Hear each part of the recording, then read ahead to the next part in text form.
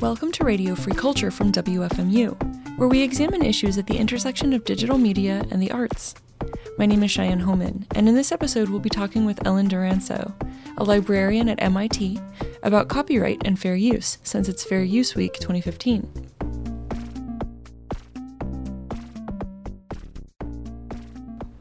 So my name is Ellen Duranso, and thanks, by the way, for inviting me to be on your show and raising this very important and interesting topic.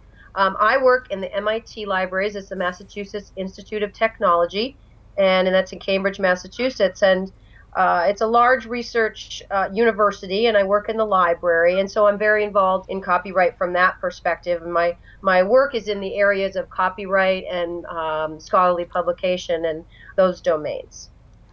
Yeah, so we're kind of doing this show because this coming week is Fair Use Week. Yeah. And, you know, librarians keep strange holidays, but... So I was thinking it'd be good to reach out to you since copyright is sort of your area of expertise. I'm wondering how you became interested in copyright and fair use.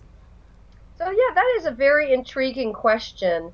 I was certainly educated about fair use as a librarian, as all us librarians are, and I was always aware of its importance in this general way. But when I took on this role offering copyright support at MIT, I really developed a much keener interest in and a much deeper appreciation for fair use.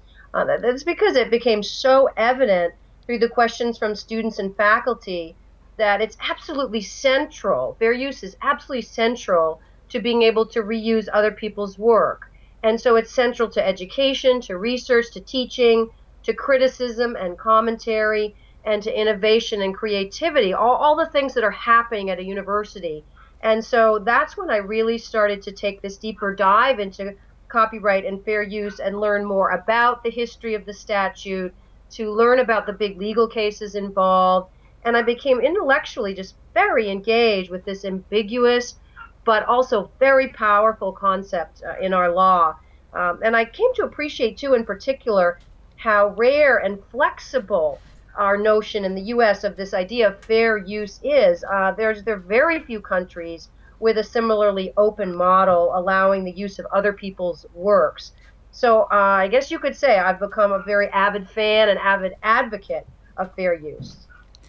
Yeah, so what's the definition of fair use, and what does that really mean? I know that the Copyright Office issues this 4-part sort of rough guide to what it is, but I don't know if you want to delve into that at all, or just sort of explain in layman's terms what fair use is about. Yeah, so I think we are going to have to delve into those 4 parts maybe a little later in our conversation, but to say what fair use really is, I would think of it as an opening in the wall of copyright ownership that allows people who did not create a work to make use of it without having to ask permission from the person who did create it or who owns the copyright. So the reason that you need this opening, this fair use opening, is that copyright owners are given exclusive rights to their own work for a particular period of time. It happens to be a very long period of time these days. But from this very inception of copyright law, and copyright was written into our Constitution, the idea was to have an exclusive rights given to creators of works for a social good. The way it's phrased in the Constitution is to promote the progress of science and the useful arts.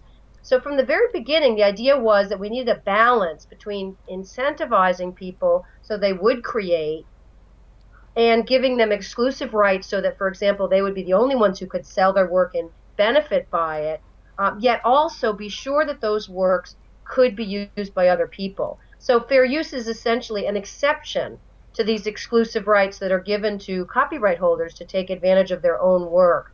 And as you were asking there, about what is actually fair use in the law, one of the best things about it is the entire section of copyright law, it's called Section 107. It addresses fair use in this one short paragraph that's followed by a list of 4 factors, as they're called. And it's written in language. You don't have to be a lawyer to get it. It says that people can make the use of other people's work under certain conditions for purposes like criticism, comment, news reporting, teaching. And then it lists these 4 factors that have to be considered when deciding if your particular use would be fair use.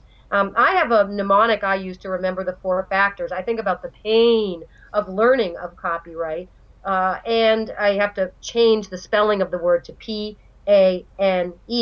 But those letters represent the 4 factors listed in the statute. P is for the purpose of the use.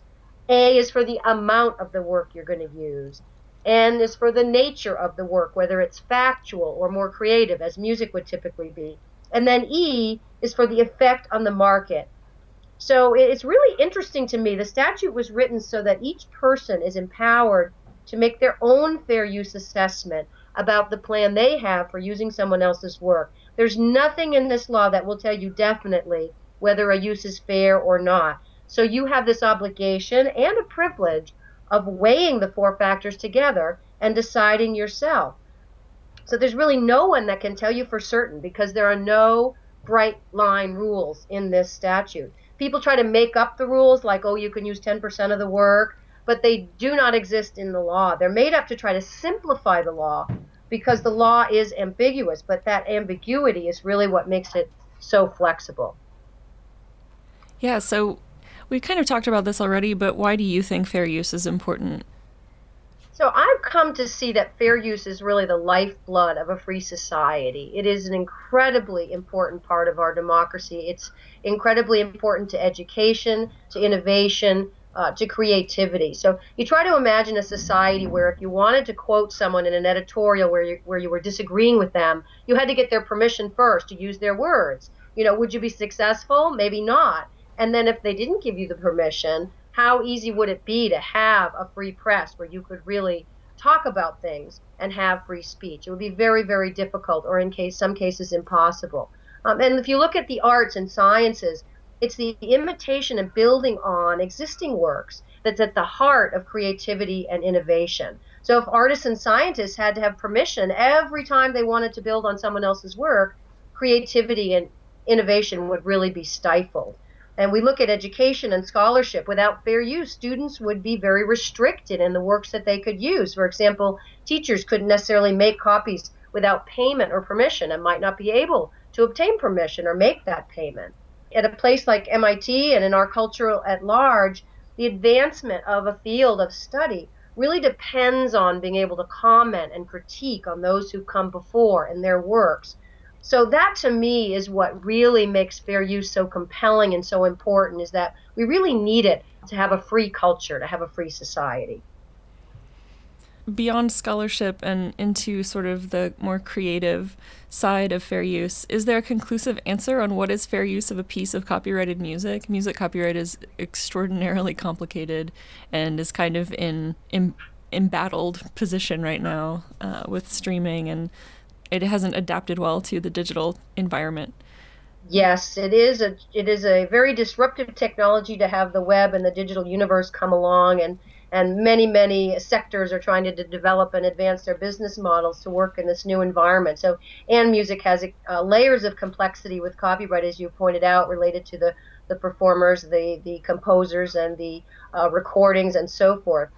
But in the case of deciding whether there's fair use of a piece of copyrighted music, you can drill past all that and go back to the pain of fair use, as I was talking about it, to use those 4 factors to make an assessment about whether your planned use of a piece of copyrighted music would be fair.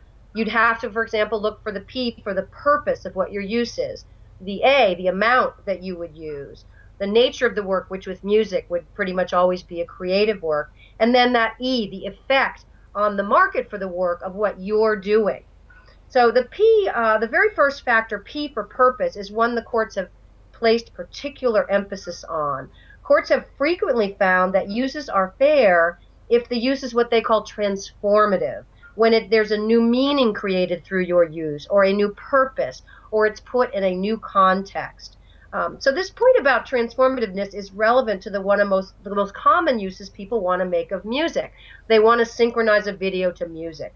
But this actually becomes one of the tougher fair use cases to make because many times simply using music to convey an emotional tone or for its appeal or popularity presents a weak fair use case.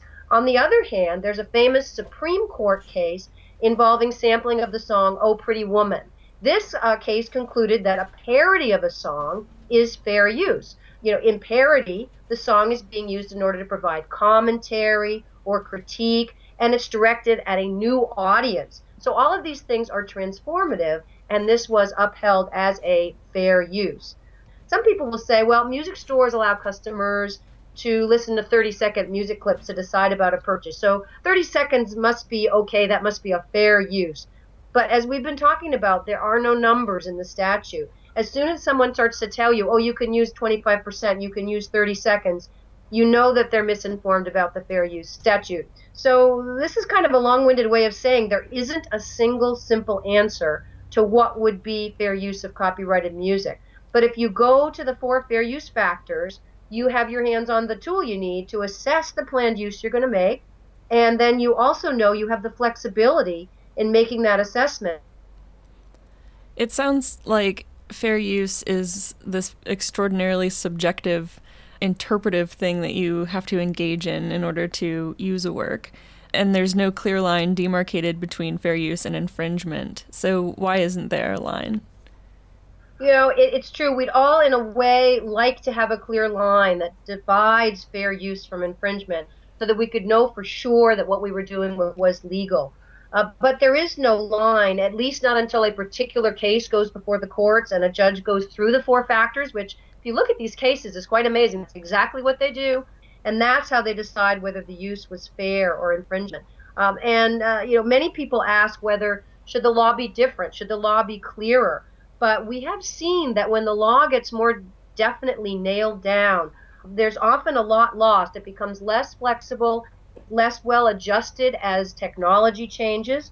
And so in that sense, it's to our advantage that we have what you're calling the subjectivity. I think there's a lot of power in the ambiguity that we have in fair use.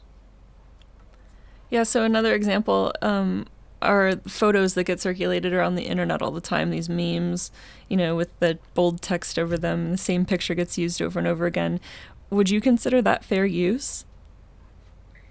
Yeah, it's one of the challenges in our digital world is that everything we touch pretty much is copyrighted. Every time we look at a work through our phone or a computer, we're copying it. You don't even have to put your name on a photo or put a C in a circle or anything to make something copyrighted. You just put it in a tangible form, like me taking a picture with my phone, and it becomes an image that's copyrighted to me. There's something called an implied license, where if you put something up on a web page or a social media site, it's understood that you're accepting that people will look at that, and in doing so, they're going to cache or make a copy on their computer or phone. But beyond that, sharing other people's pictures through social media sites is really no different than any other copying. And as you guessed it, you have to go back to those same painful 4 factors to determine whether that use is fair. We don't really hear that often about copyright infringement suits related to internet memes. And that's most likely not because it's not an infringement necessarily, but because people really appreciate the publicity for their work. They're happy their works are being shared. And for anyone to make a valid infringement case, you'd have to show there was market harm to your work having it be shared in that particular way. Now, it's true, not everyone is happy their works are shared. One of the very important court cases about photographs and fair use is one that involved Google's use of images in its search engine.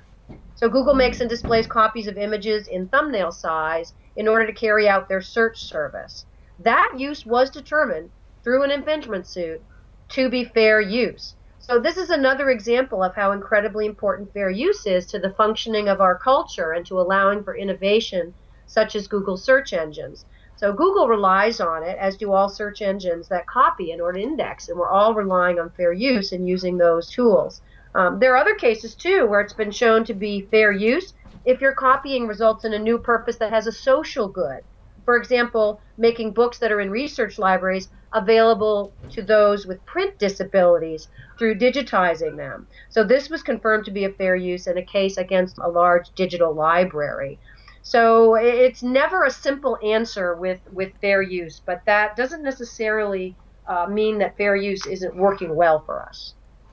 There's been a lot of discussion about copyright reform, how it's imminent or how, it's in the works. And I'm wondering if you have thoughts on whether or not fair use might be changed with copyright reform, if and or when it happens. So that's a really big question. A lot of ink has been spilled over this question. And what's I've found in looking into this more and in living in sort of the copyright world for a number of years is that the flexible language has served us very well through massive technological change. And that efforts to nail it down, as I was alluding to earlier, often bring about laws that are too narrow and that go out of date too quickly, as we've seen in some other areas of copyright law aside from the fair use statute. So to my mind, here it is, Fair Use Week. We have a lot to celebrate with the short, simple, flexible piece of law that really is an essential part of our free culture. Could you give us some examples of things that you can't copyright? That's such a great question, and I try to bring this up with all our members of our MIT community because, for example, raw data cannot be copyrighted. Even if you spend an awful lot of time aggregating that data, it is not copyrightable. Maybe the form that you put the data in, like if you make a figure or something like that describes the data, but the data itself can't be copyrighted. And this was shown in a big court case about, for example, phone books that just list addresses without any specific original arrangement cannot be copyrighted. The other very important thing, especially to all of us, but certainly at a university, is that ideas can't be copyrighted. Ideas, may be expressed in, for example, an invention, and you might get a patent on them. Those are not protected by copyright. So that's another big area that we try to remind people about. And then there are certain things that are in what we call the public domain, which means they're not protected by copyright because the U.S. government does not keep copyright over their work. So there's many areas that we do want to be very aware are free to us and usable for us that are not protected by copyright. Do you have anything else you'd like to add? One of the aspects that's interesting about fair use is that what people do influences how courts see fair use. So in other words, by using fair use, we stretch it and we establish parameters for what fair use means in our culture. And that means that if people don't use fair use and they feel nervous about using other works because they're not sure, and as you point out, there's a subjectivity involved or certain ambiguity involved, that can mean that we shrink the whole notion of fair use because we're afraid to use anything without permission.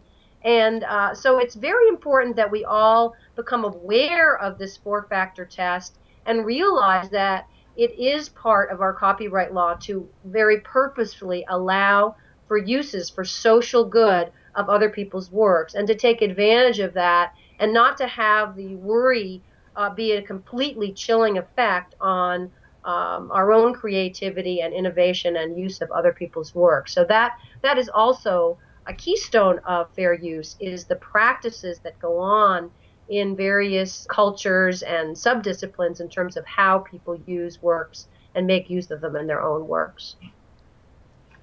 That's also an excellent point. So we should be getting out there and fairly using stuff. Yes, during Fair Use Week, take advantage and make fair use. Yeah, and so since you put together some resources and you've been a great guest on our podcast, could you offer some resources or directions for people to look if they have more questions about fair use? There is something called the Stanford Fair Use Project, which is a great place to go to get information about fair use. The University of Texas also has a wonderful website that leads you through thinking about fair use of various forms, whether video, image, text, music, and so forth. So those two universities in particular have a lot of great documentation to help you make your assessment about whether something is fair use. All right. Well, I think that's all the questions I have for you today. I'd like to thank you for joining us. Thank you for having me, and happy Fair Use Week. Absolutely. You too. Bye-bye. Bye. Radio Free Culture is produced by WFMU and the Free Music Archive, and is supported in part by a grant from the National Endowment for the Arts. Our theme song this week is The Spider-Man's Nano Loop by Uncle Bibby and can be found at freemusicarchive.org.